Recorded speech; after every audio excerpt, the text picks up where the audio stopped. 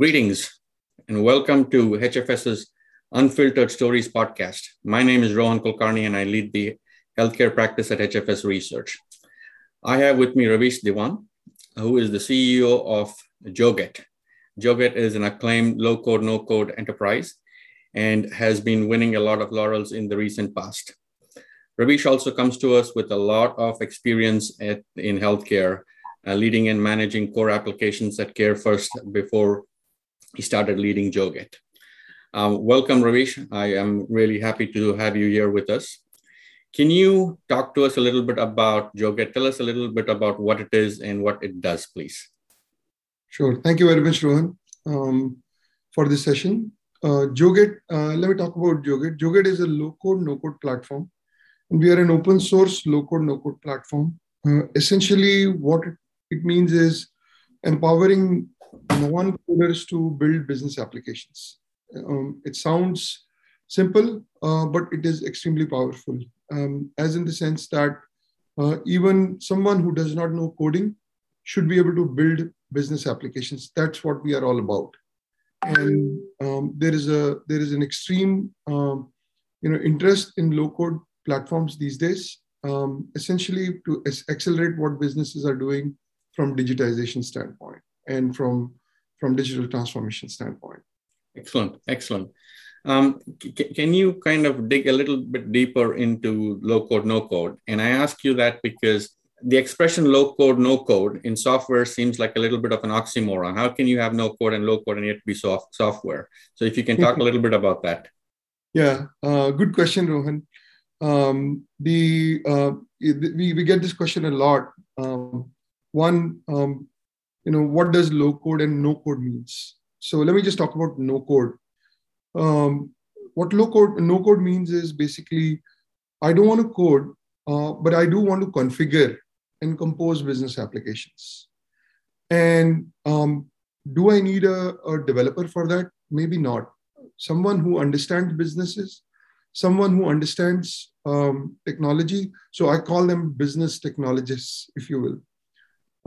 Power users who are in the middle of clarity with business, what they want to do, and yet having some idea about technology, right? Those are the people who can develop business applications using low-code or no-code platforms. Now, there are two different types of platforms. One is low-code, wherein you have to write code and yet you can develop fast. No-code platforms like Joget, there is a reason why we call ourselves low-code, no-code platform. So no-code means I don't want to code at all, and yet I want to develop this complex business application. You can do that with a platform like Joget. Drag and drop, and you can create screens. You can create searchable views. You can create process, backend process workflow. You can attach all that stitch that into a business applications without writing code. Now, there is nothing in this world that I can give you that tells you no code needed at all. I will be lying. What it means is I need something very custom, and I want to be able to, extend Joget, for example, to do something very specific, a feature that Joget does not have. So there is an ability to create plugins. There is an ability to customize a few things. And for that, you need to write a little bit of code. And that's where it goes from no code to low code.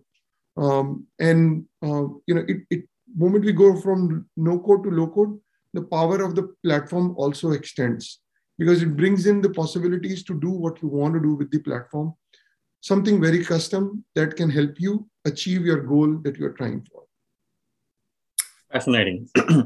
So Ravish, let's step into our next section that we call Talking Unfiltered. One of the challenges in healthcare, particularly around tech debt, that increases the cost of operations and innovation, constrains the capabilities and struggles to adapt to the changing market conditions. Low code, no code appears to me as a really good solution for that, but yet a lot of health plans tend to drag their feet. I have a little bit of a perspective, having spent a lot of time with the health plans, managing their core systems. In fact, That was part of my role in my last gig before I came to HFS. And what I have taken away from that is that health plans are generally risk averse.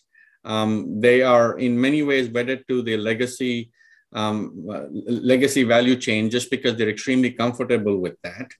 The second thing I also believe is that the complexity in terms of the benefits design has continued to increase, which is again a little bit of an oxymoron because of the increased complexity, that should be a motivation to actually change.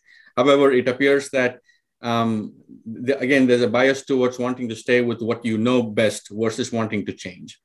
And then the last thing I'll also call out is that it's extremely difficult to develop a business case to replace core systems, because it's really an investment into the future. And typically, some of the business cases that I've participated in shows that IRRs on these could be as long as 10 years. And most health plans don't really plan out for 10 years, right? So that's a little bit of a challenge. So I just wanted to draw your impressions and your perspectives, given the fact that you have a lot of experience with core systems as well. Yeah. Good question, Rohan. Let me first talk about, a changing environment. COVID happened, and overnight, every single business changed, whether it was digital or not. Whether they changed for because they are doing really good, whether they changed for because they were not able to do good in the COVID or so-called remote environment, and they had to change themselves to become more digital. Every single company on this earth had to take a different path, right? And taking the different path and being digitized, not everyone thought about that it will happen, has to happen so fast.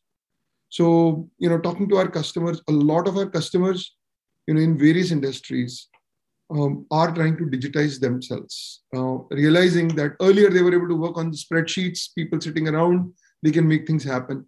Not the case anymore. Now let's talk about healthcare. For a moment, I want to take a step back and talk about healthcare industry as such. So if you look at healthcare industry, and there are two ends. One is the healthcare industry, the other one is the retail. You will find a lot of things or innovation starts at the retail, and healthcare is the last, adopter of healthcare, adopter of any emerging technology. It's retail, then it's I call it finance, and then comes everything else and healthcare. So healthcare obviously is a slow adopter of newer technologies or emerging technologies. It's changing over time because what healthcare companies are realizing is they are less of a healthcare but more of a digital companies. And if you are not there, the environment is going to force you out or make you do things. Healthcare specifically is highly data driven, and to be data driven, you have to digitize and capture that data first, right? So, talking about now healthcare industry, thinking about large investment for digitization, and then thinking about ROI will take a bunch of time. I should not be deviating from my path. That's a wrong assumption they are working with right now, because if you look at some of the healthcare companies, they are more now becoming a healthcare product or digital product companies. And it is a myth right now that you have to have a lot of huge investments, just like core systems, to change the way these platforms work. Like, for example, low-code platforms, it eliminates a lot of grunt work in terms of the developer has to do, and developers are expensive. As simple as that. Not a lot of companies can hire a lot of high-power developers and get these things done, in a short period of time. That's where low-code platform comes into picture, and that's where low-code platform can help with these, with the businesses. Now, I want to bring up a very simple example. If you go across health plans and try to find out, even large ones, I'll not name any, but even large ones, and ask them, have they digitized their, for example, appeals and grievances process?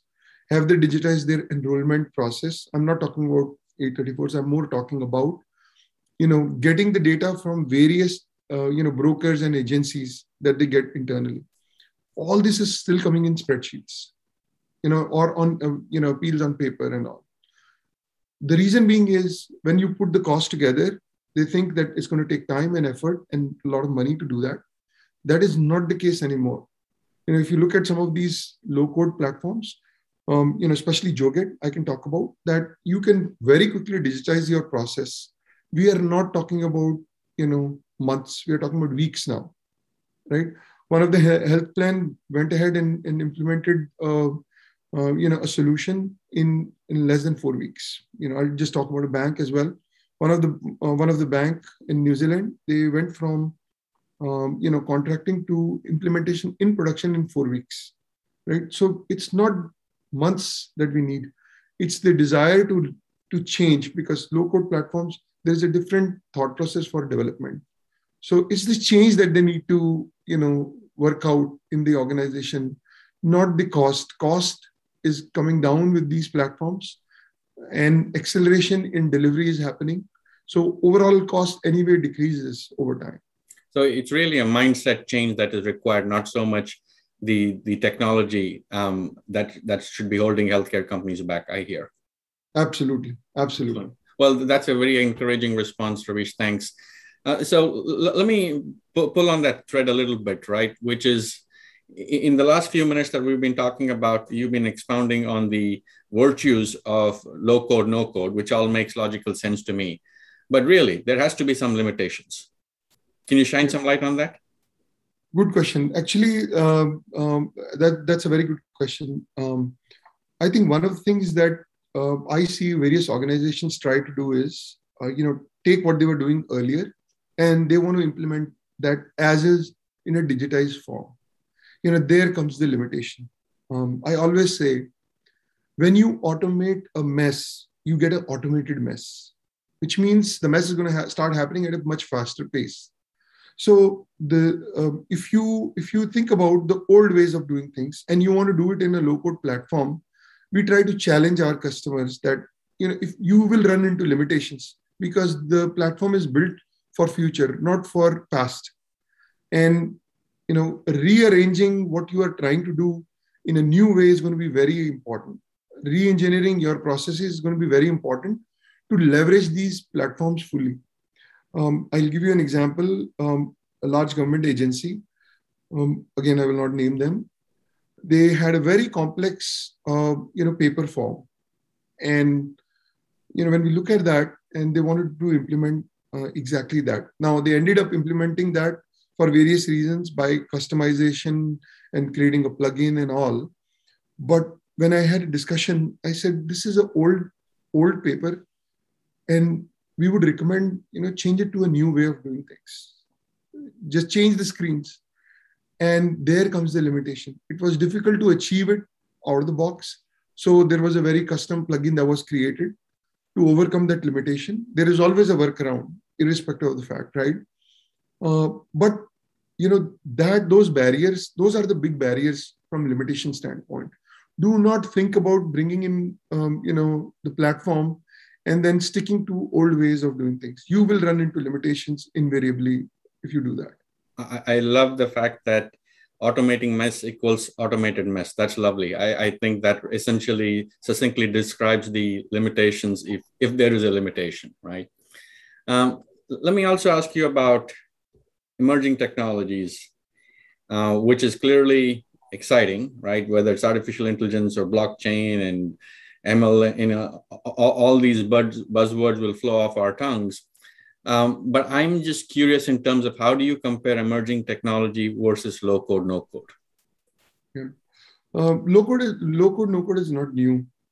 If you ask me, Rohan, if you go back, a number of years, there are various platforms, there are various languages that have tried to do that. Something called Visual Basic, if you will. Eventually, it was also similar to low code. You have to drag and drop, put a text box there, and start configuring that. But you configure that more in terms of code also. So it is not new. The approach, how you are using it and implementing it, has changed. Everything is on web. For example, if you're using Joget, you don't need to install anything on your developer laptop or desktop or anything. Everything is completely web driven. Second is mobile. I've seen a lot of customers thinking about their application and ignoring that, you know what, you will be using it on some kind of a mobile device, whatever be the case, right? So these, in that form, low code is new and emerging, because what it is giving you is the omni-channel for, whether you are on web, on mobile, and not just that. We have customers who are integrating, their applications with a number of providers or partners they're using. Let's say, for example, customer onboarding, right? There are various partners. There are various channels to do that. And what low code and, for example, Joget gives you is ability to embed what they've built into another application also.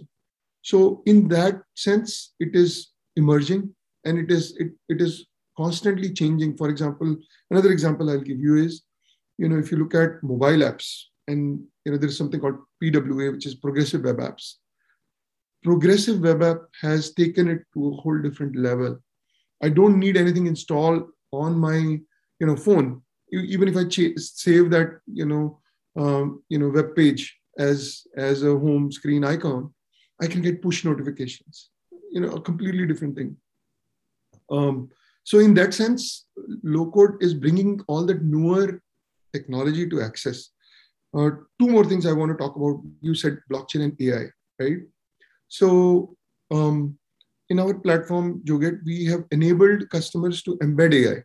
If you have a AI model, and you can on TensorFlow, you can embed that AI capability within your business application. Similarly, we have created a Hyperledger Fabric plugin for reading and writing to a Fabric chain, blockchain. So these things are bringing it to bear. I mean, if you look at blockchain is not a technology problem. It is more of a business problem, how we want to leverage it from business standpoint, right? So what we are trying to do is give that in hands of business. Business cannot write blockchain, but what low code does is, hides that, abstracts from them, and then they have the ability to drag and drop, pull that prototype together all by themselves to showcase what blockchain can bring to the table. So in these terms, I see low code as an emerging technology that is completely advancing.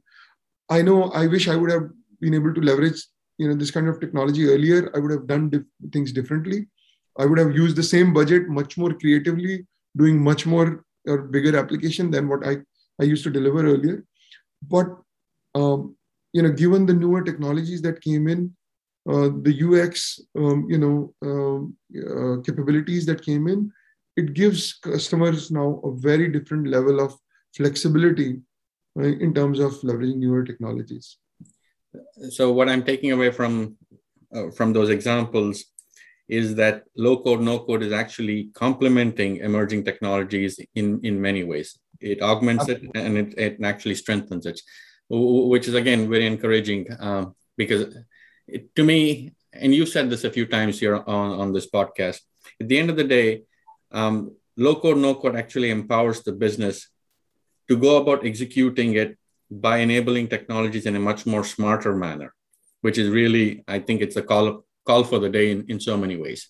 Ravish, you and I have been talking for a number of years now, and one of the things that I enjoy the most is your experience with other industries and some of the examples about the execution of Joget in the other industries. And I'm hoping if you can share a couple of those that will inspire healthcare to kind of accelerate its own transformation. Yeah. So very good question, Rohan. And what we always see is, we have customers across various verticals. We have government customers, we have logistics, banking, finance, all sorts of customers. what we see is like a manufacturing industry would solve a problem in a very different way than a banking industry. Essentially, they're trying to do similar things, but their thought process is very different. And let me pick up an example from banking industry. Banking is becoming more and more retail, if you will. So I want to open up a bank account. I can go to any channel. I can open it on web. I can go to a branch, and then they have various partners who help them, do this recruitment for customers and whatnot. And if you look at that, and if you look at healthcare, if you have to buy a plan, the plan is sold through an employer group or something like that. A small business buying a plan is a challenge in itself. That's going to change. There are exchanges now that you can individually go and buy the plan. That was not the case earlier. All that broker-driven business is turning itself, upside down to a highly, customer-driven, channel-driven approach. And when that happens in healthcare, it is exactly following the same route what retail did, what banking is doing, and eventually, healthcare will be doing. So there is no, if you talk about small businesses, there is no direct purchase from a health plan today. Right. And number of health plans are trying to figure out, what will be the direct channel for them, right? It's currently completely broker driven, or large accounts driven, right? But small and medium businesses and individuals still a challenge to go through. Yeah, absolutely. I do agree with you that the distribution channels are going to change significantly for health plans, particularly given that the gig economy is beginning to expand. And one of the impacts of the gig economy is that more and more people are going to go on 1099s, which actually dilutes the employer-driven channel quite a bit. And so I tend to agree with your thoughts there. Ravish, let's skip to the very last part and begin to talk a little bit about the future here, if you would. You kind of touched upon this earlier in the podcast as well, around the business taking control over some of the execution. And I think you've used the term citizen developer in some of our past conversations. Can you just expand upon that? What does that look like? What is the timeline? And how do we see the impact of that leveraging low code, no code, please?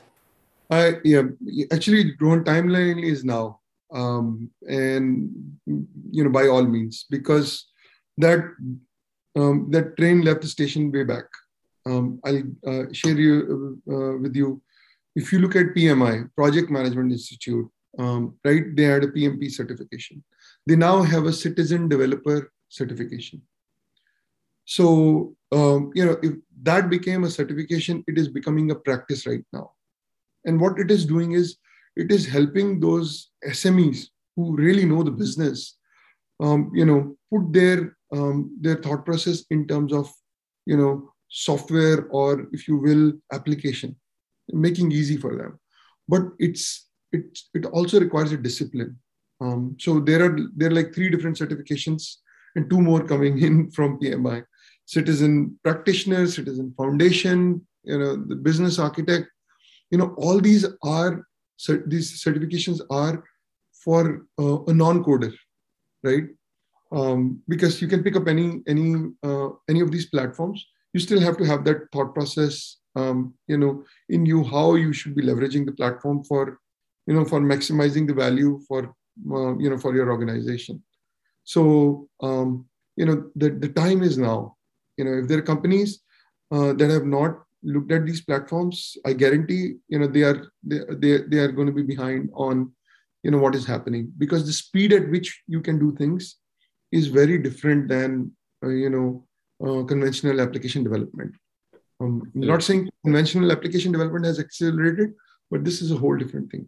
If you go to some of the webinars that we've done earlier, we literally go from no infrastructure to a working business process application in 15 minutes. It's difficult to do that, with coding. Now, I'm sure, a very strong coder would debate that any day. I understand, but the capabilities, when I bring up, I had a very, interesting conversation with another consulting firm, and they're like, why not developers? Great, you can do that. There are so many other features that come out of the box, audit control, your role-based access, security is on everyone's mind, right? How do you ensure that? There's so many of those things come out of the box that it is going to be difficult for any developer to accelerate that piece, from scratch. So that's the thought process. It's a different mindset, because there are certain things that you're getting out of the box that you would develop otherwise is going to be very expensive deal. And that's where, it helps. It is clearly game changing. And there's no question about that. But let me pull one thread there, something that you just said about infrastructure. The fact that low code, no code does not require the kind of traditional legacy infrastructure of big boxes, if you would, touches my heart in one particular manner. I've taken the position that healthcare is one of the biggest drivers when it comes to climate change. And I say that because when you think about healthcare, obviously healthcare is too late, right? We think about it in terms of the entire ecosystem about health, wellness, and then healthcare. And the social determinants that drive a lot of this is about our behaviors. And our behaviors, whether it's be software development or other, from a health and healthcare standpoint, is a pretty large driver for climate change. And so the fact that you are indicating that that the kind of infrastructure is likely not required for low code, no code suggests to me that low code, no code actually could be a friend in our fight to reverse climate change in many ways. What do you think about that, Ravish? Yeah. Interesting question, Rohan. I've not had a chance to relate low code, platforms with the, sustainability or climate change, but I can see that clearly. I'll say this. One of our customer wanted to, develop something. It would have taken them almost around, a year or more than a year to do that had they been coding. So they stumbled upon JoGit and they implemented, more than 1,000 screens and 100 plus workflows, with a very small team, 5 people team, right? And if I equate that to the compute power that they would have used over the year and what they did in less than 24 weeks, right? It's going to be, 50% of the consumption saved, as simple as that, right? So whether you are talking about, developer resources, server resources, infrastructure, they use 50% less infrastructure to do that, to deliver that. Compound that with, number of organizations across the globe, there can be significant saving from, compute power standpoint, and compute uses energy to get there, as simple as that. So that's how I see, it directly contributes towards the sustainability and the climate change, support that we want from everyone. Absolutely. And that is extremely encouraging in so many ways. And clearly low code, no code provides a lot of benefits, both from a business standpoint, but also from a sustainability standpoint. So Ravish, on that happy note, I'd like to say thank you very much. It has been a pleasure. I love this conversation, and I hope to do this again with you very soon. Thank you. Thank you so much, Rohan. Appreciate it.